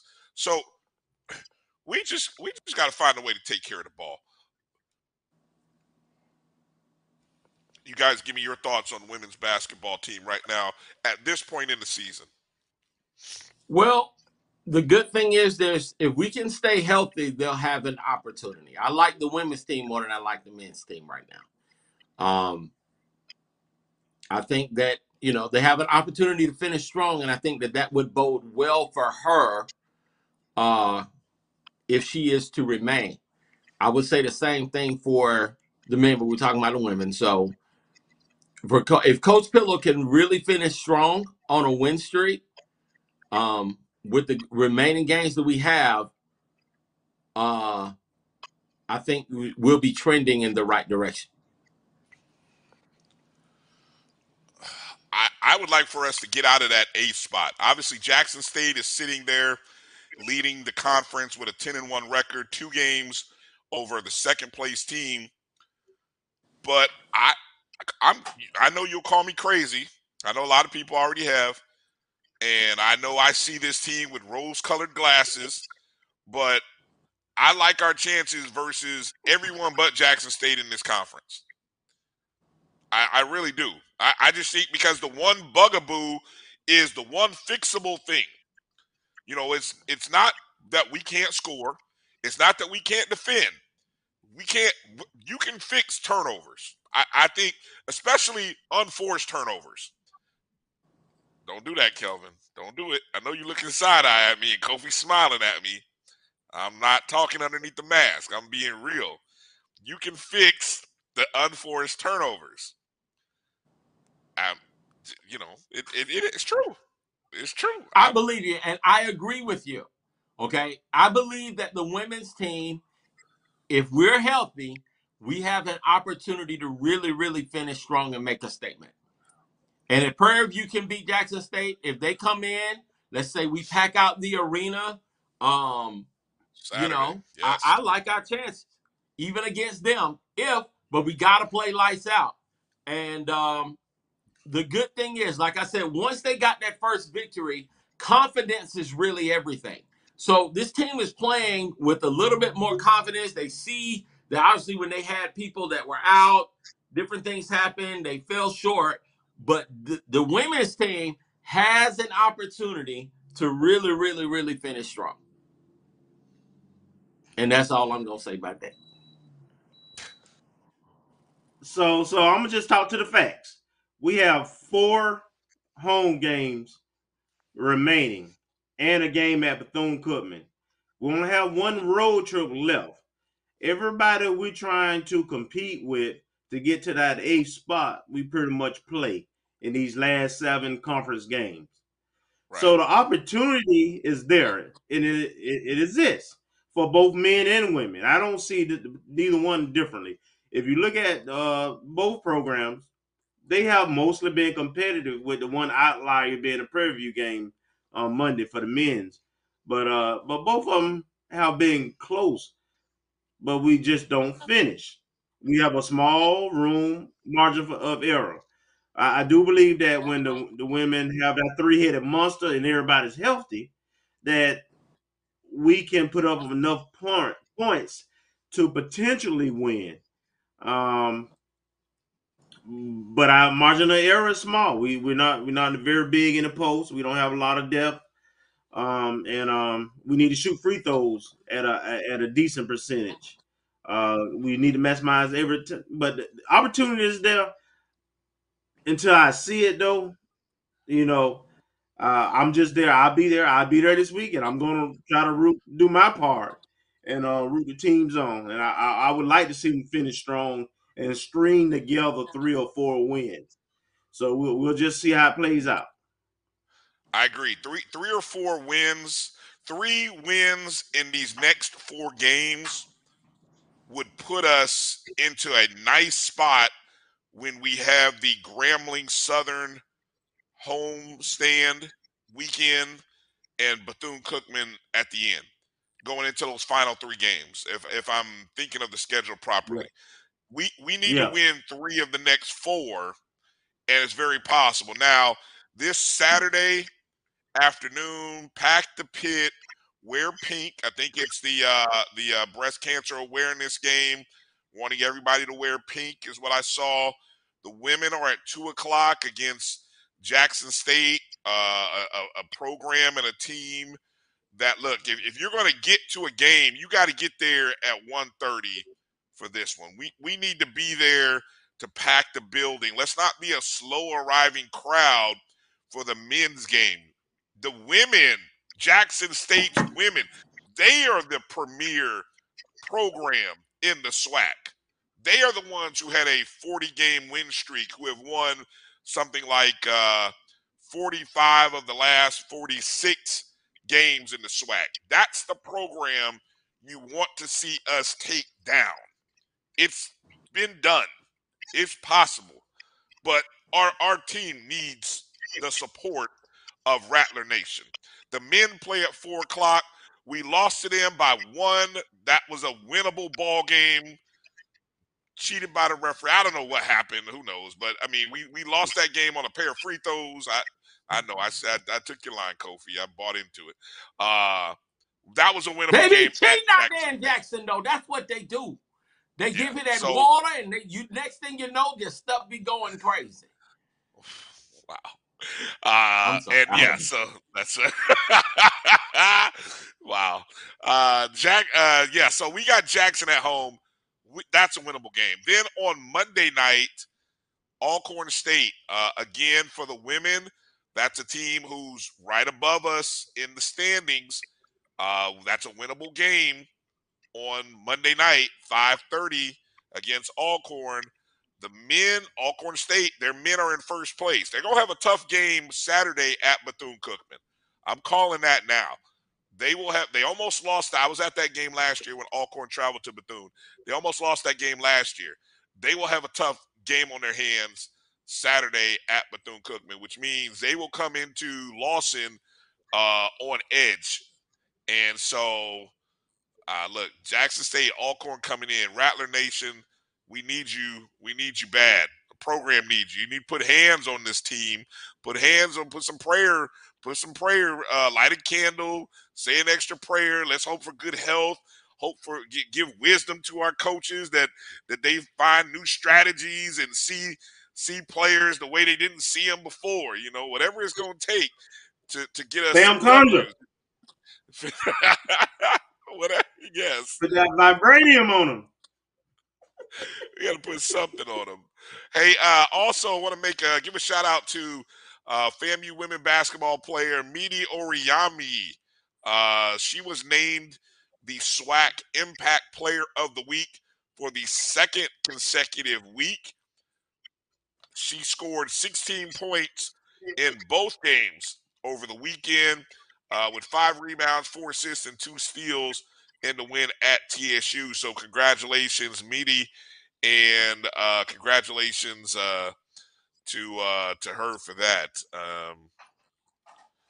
All right, as we kind of roll through Rattler Nation, just kind of a Rattler roll call, got to give a shout out to bowling. The bowling FAMU bowlers concluded the SWAC bowling roundup number 2 with a even 14-14 record. Had an average of 184.16, which finished the conference season in 5th place. They qualified for the SWAC tournament. So I believe maybe only the top 8 qualify for the SWAC tournament. And so our FAMU bowlers will be going. Jordan Ship finished 4th with a total of 5,320 pins in 27 games. That's an average of 197. Francesca Olay averaged, she was outside the top 10 with an average of 191.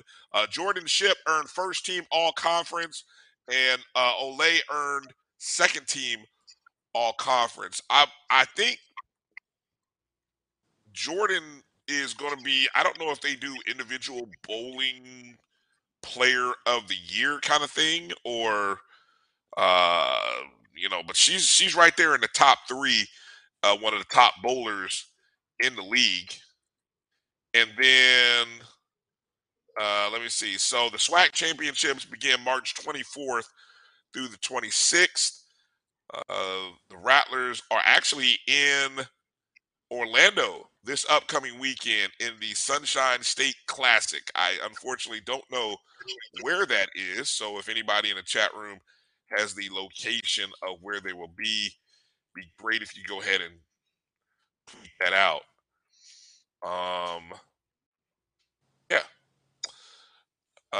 Also, any other news and notes on a Rattler Roundup, guys? Any other news and notes you hit on? Indoor track is Is that next weekend? It is coming up in the next couple of weeks.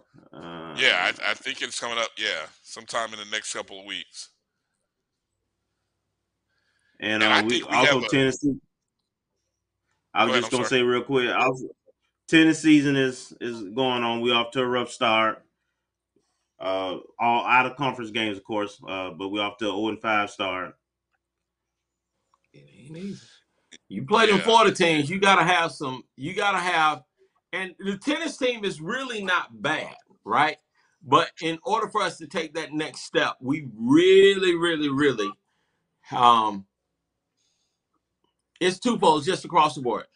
Upgrade the facilities, upgrade the coaching availability, upgrade our training schedule, and we'll see the dividend.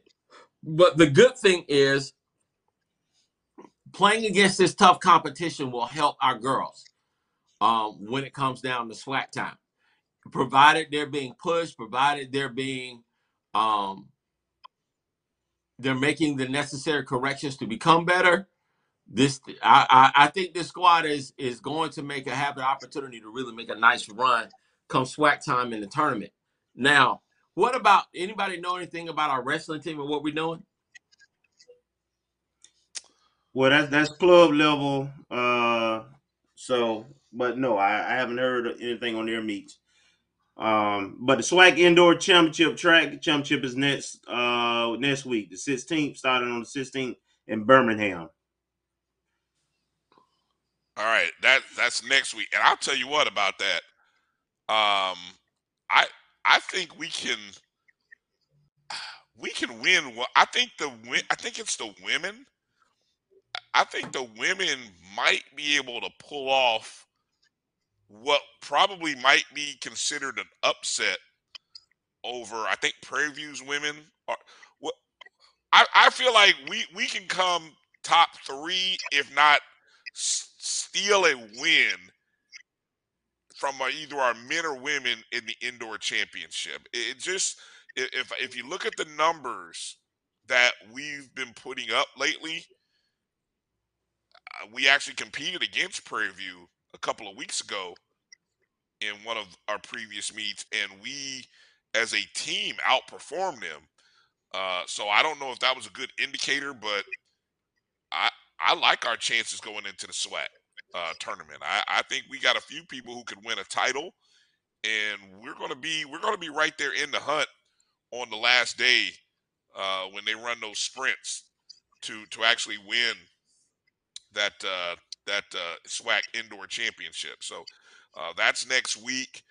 Baseball will also be kicking off that week as well. The baseball season will be kicking off next weekend as well. So we are slowly moving into the spring season. As you know, we're into the busy season for our athletic director and our SID. I'd also be remiss, guys, if quick thought here. I know we're almost about end of the show, but as we were just a thought that I had about the schedules, and you tell me if I'm crazy here. I should probably stop saying that or come up with something different, because I think you guys call me crazy a lot. But I noticed Stop with our making large them old crazy Kukamome decisions to make bets on a team that's been inconsistent the entire time, and we'll stop calling you crazy. I love FAMU too, but I am not betting nothing on this team. I like that. I like FAMU too, but not this year.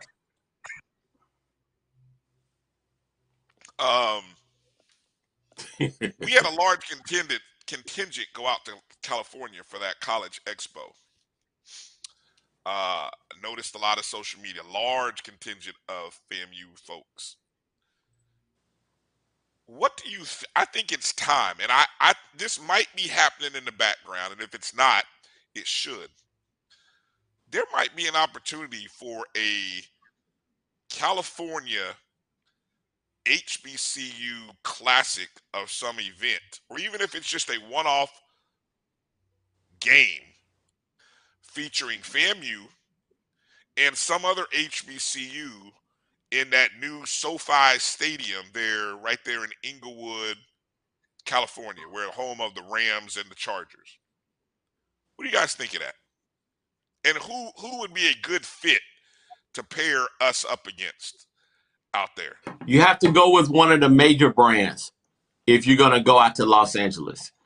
And I don't want to see FAMU and Southern in Los Angeles. I don't want to see FAMU and Tennessee State in Los Angeles. No. FAMU Grambling in Los Angeles. Yeah. I could kind of live with if we're going to do something like that. But now, if the money is right and LA is willing to pony up, I'd be willing to change my view on Southern and FAMU in Los Angeles if it's going to bring each team a minimum guarantee of $1.5 million. Yeah, I agree. It's that's a very expensive trip, and we ain't even introduced or talked about the band. If you're gonna have a major event out there to expose those students to the HBCU culture, you have to have the bands with you.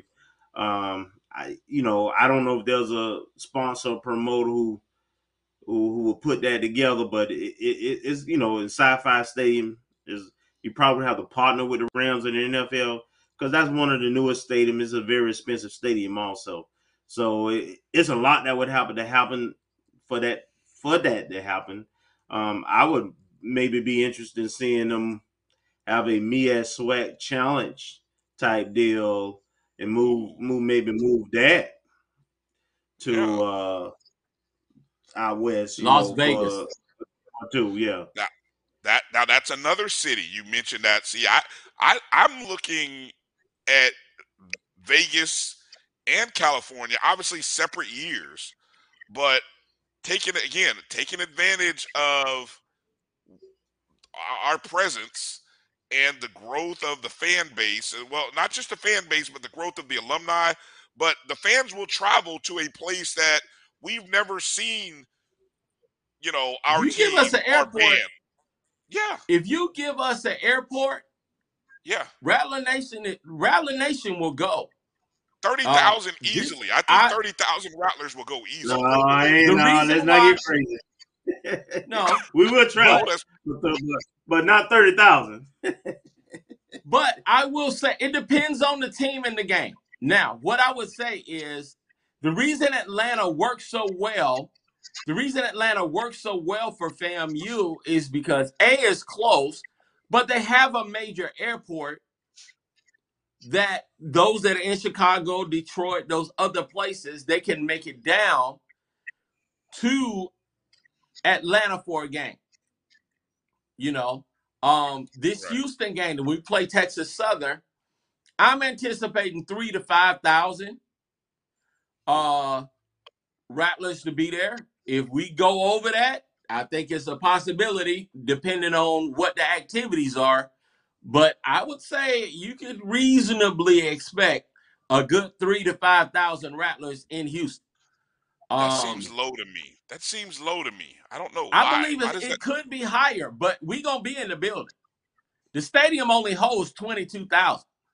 Well, right. I know, but Texas Southern doesn't even bring 5. So I think we could bring 10. And we could, but I'm telling you, more than likely, 3 to 5 is a good number. Mm-hmm. Yeah. That's a good number for an FCS school. That's huge. Now, we could do 10, but I'm telling you, see, this is why you be losing your little bets and stuff, because you just be sitting up there talking about some 10 and 20 and 30,000 and stuff. And I'm telling you,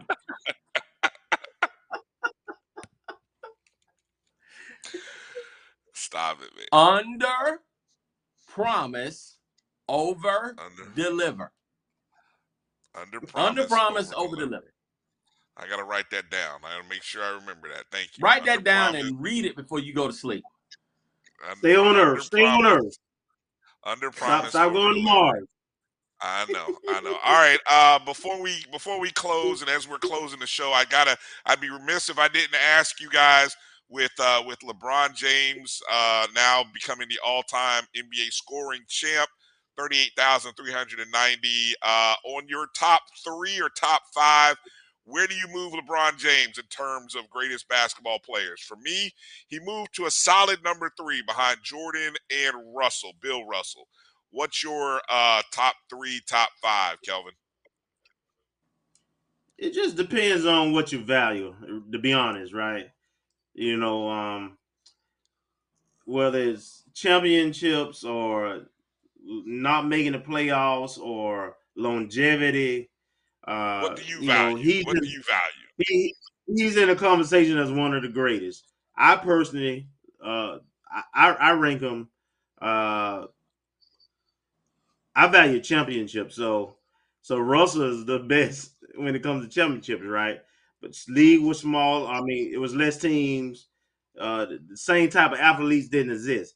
I believe that LeBron is one of the rare athletes that could play in any era and would be dominant in any era. All right, you know, he essentially physically has no weakness, and his makeup is different than a lot of guys.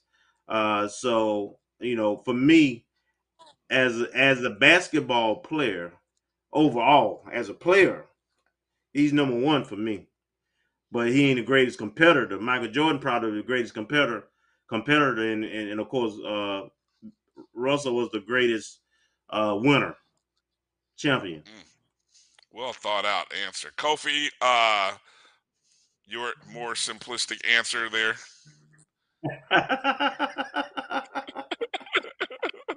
See, what I don't like about you is how you be trying to silence me when I got something to say. I don't pre-shimmerate. Let me stop. No, I mean, LeBron is, in my opinion, he has proven himself to be one of the greatest players of all time. We'll never be able to physically see him battle up against Jordan, so it's just a matter of preference in terms of what you want. But just from a physicality, from a player's perspective, I have to admire anybody that has taken the time to go through the process to become a professional, but more importantly, an elite professional, then be hated on the level that he was hated on, and then continue to thrive and prove people wrong. So that's a special individual to me, and LeBron has always had my respect, not to mention all of the stuff that he's doing for Florida A&M University. I just need him to come to the campus one good time so I don't have to talk bad about him anytime soon. One time. Won't you come home, LeBron? Come home. Hey. With a check, with a big check. With a big check and some more units. Yes. Hey, coming up, it's the 2nd annual Black Business Expo Tallahassee, which takes place on February 25th at the Moon, and is brought to you by Mega Ace Media and the Tallahassee Leon County Office of Economic Vitality. The Black Business Expo will feature financial institutions, agencies, and larger businesses looking to partner with your Black business. Tallahassee Mayor John Daly and Leon County Commission Chair Nick Maddox are the special guests for the event, and they'll be there to hear what goes on in our businesses. We'll give out $15,000 in grants, and we can all use a little extra cash this time of the year. For more information, visit us online at bbetally.com.